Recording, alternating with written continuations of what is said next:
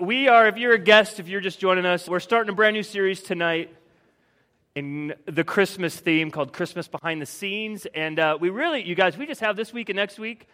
We're on a 2-week break over Christmas. Here's what I want to talk about. I want to start by talking about this. I want to talk about Christmas time and the mall. The mall. How many of you like going to the mall during Christmas time?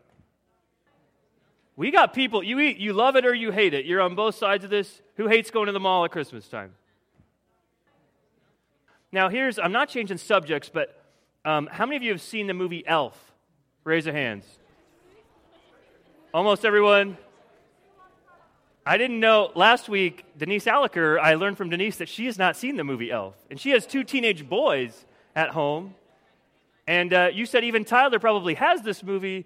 You need to let your boys watch this movie, Elf. One of the all-time Christmas classics, right? In fact, one of my favorite movies, hands down, not just Christmas movies, but especially Christmas movies. And primarily, so if you haven't seen it, I'm blowing it, but Buddy the Elf is, he's not really an elf, he's a human, crawled into Santa's bag from the orphanage when he was a baby, so grew up at the North Pole believing he was an elf, comes back, finds out he's a human, comes to New York City. And there's a scene I want to show you just real quick of Buddy. What I love about Buddy the Elf is he's excited about everything. And he's in New York City to try to find his dad, but he also just loves Christmas because he thinks he's an elf. And so check out this little clip real quick of Buddy in the mall, the toy store where he's supposed to be working. Wow. What's this? This is the North Pole. No, it's not.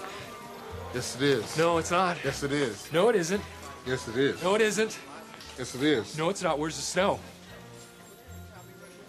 Why are you smiling like that? I just like to smile. Smiling's my favorite. Make work your favorite. That's your favorite, okay? Okay. Work is your new favorite. Fine. It's time for the announcement. Okay. Okay, people, tomorrow morning, 10 a.m., Santa's coming to town. Santa! Oh, my... Santa here? I know him. I know him. He'll be here to take pictures with all the children. Yeah. Just keep your receipts. 10 a.m. tomorrow. 10 a.m. tomorrow. Santa's coming to town. Yes. Can you sign this for me? Oh, hi. Santa's coming.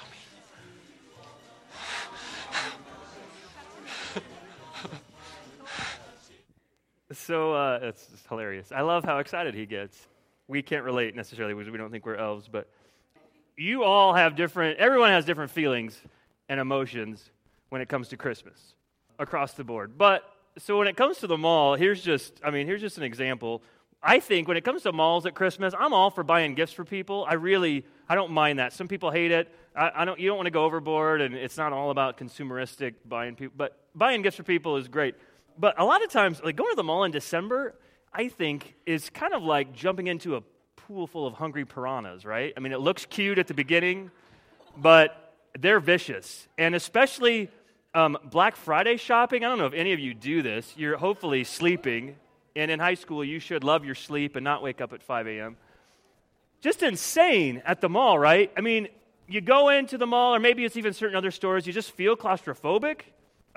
Certainly, that piranha, I feel like that is the picture of Black Friday entering Walmart. Somebody desperately wants a flat screen TV, and they're chomping at the bit. That's the picture right there. It's crazy. And if you are claustrophobic, and it's this, I love people. I just don't love crowds of people, and especially not crowds of impatient people. And you inevitably get that at Christmas time when you're in a store, and you kind of have to buy the gifts unless you're a Scrooge. Here's the other thing I don't like. I hate waiting in line. Anybody hate waiting in line? Yeah, and I know that's like, for me, that's an impatience problem. I need to work on that, but you can't avoid waiting in line. Pretty much ever, but certainly at Christmas. I admit, I sometimes shop at Walmart.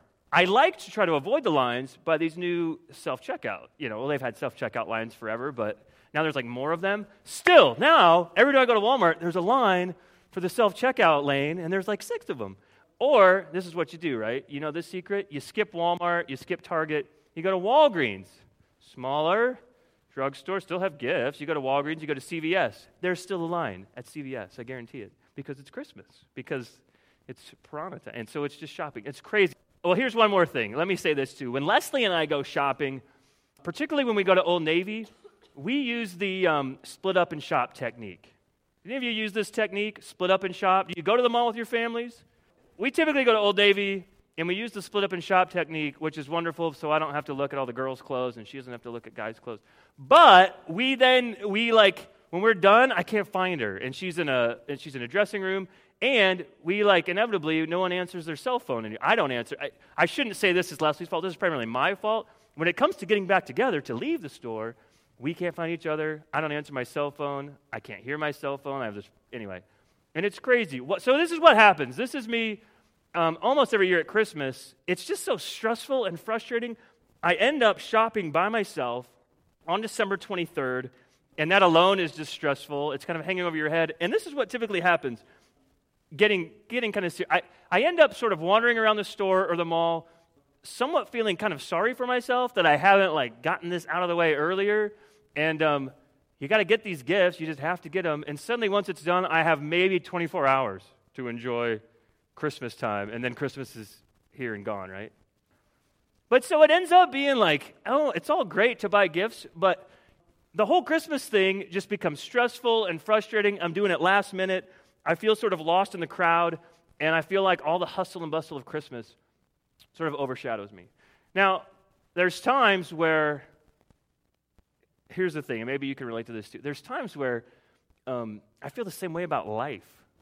It's just so busy and hectic, and I'm always looking forward to the next thing.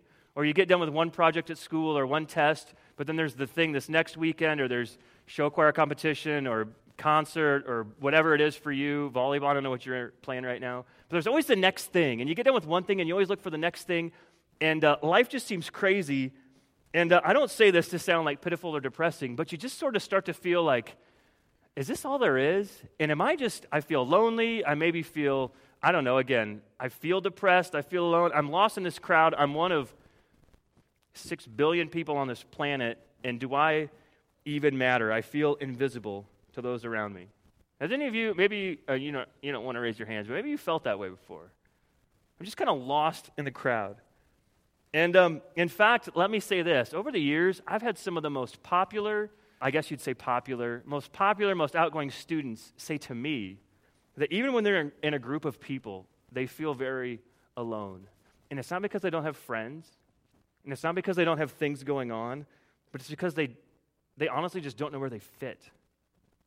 And there's just so many people, and there's so much, and what is my life for, and what is my life about, and what am I going to do, and it gets crazy. Now, here's another story. This kind of reminds me of the little Christmas program at my church. Wasn't like the video, but I did grow up in a small church, and we did do a Christmas program every year. Every year, when I was a kid, I was super shy, and I was always really, really nervous about what part I would get in this play. Because I was so shy, my greatest fear was public speaking. I didn't want to say a thing in front of the church. And granted, this was a church of about 60 people, maybe 70. There was, 15 to 20 of us kids. So there wasn't a whole lot of parts, and there wasn't a whole lot to do. But I was super shy, and I just did not want the main role. I didn't want to have speaking parts at all. And inevitably, every year I'd be Joseph, right? Because Joseph never has to say anything. It was great. I was like, please let me be Joseph again. I just get to dress up and stand there by Jesus, and it's awesome. But one year, I remember Linda Hartzler was her name. Linda Hartzler was our Sunday school director, singing lady. And again, you probably didn't have, if you grew up in Brookside, you didn't have this. But she was awesome. This lady, Linda, she actually works now for VeggieTales. And she was super creative, I kid you not. And I remember her saying to us something to the effect of, and I wrote this down, but something to the effect of, you all know that God has a part for you to play, don't you? You all know that God has a part for you to play, don't you? And this was I remember it was when we were rehearsing for the play, but she wasn't talking about the Christmas program. She was talking about life, and she was trying to make a point. And she was like, you know, don't you? All sweet and innocent little children. You know that God has a part for you to play, all kind of Sunday school-ish or whatever. But I remember that. But here's the thing. As a little kid, I didn't buy it. And I didn't buy it because I was so introverted. And I didn't buy it because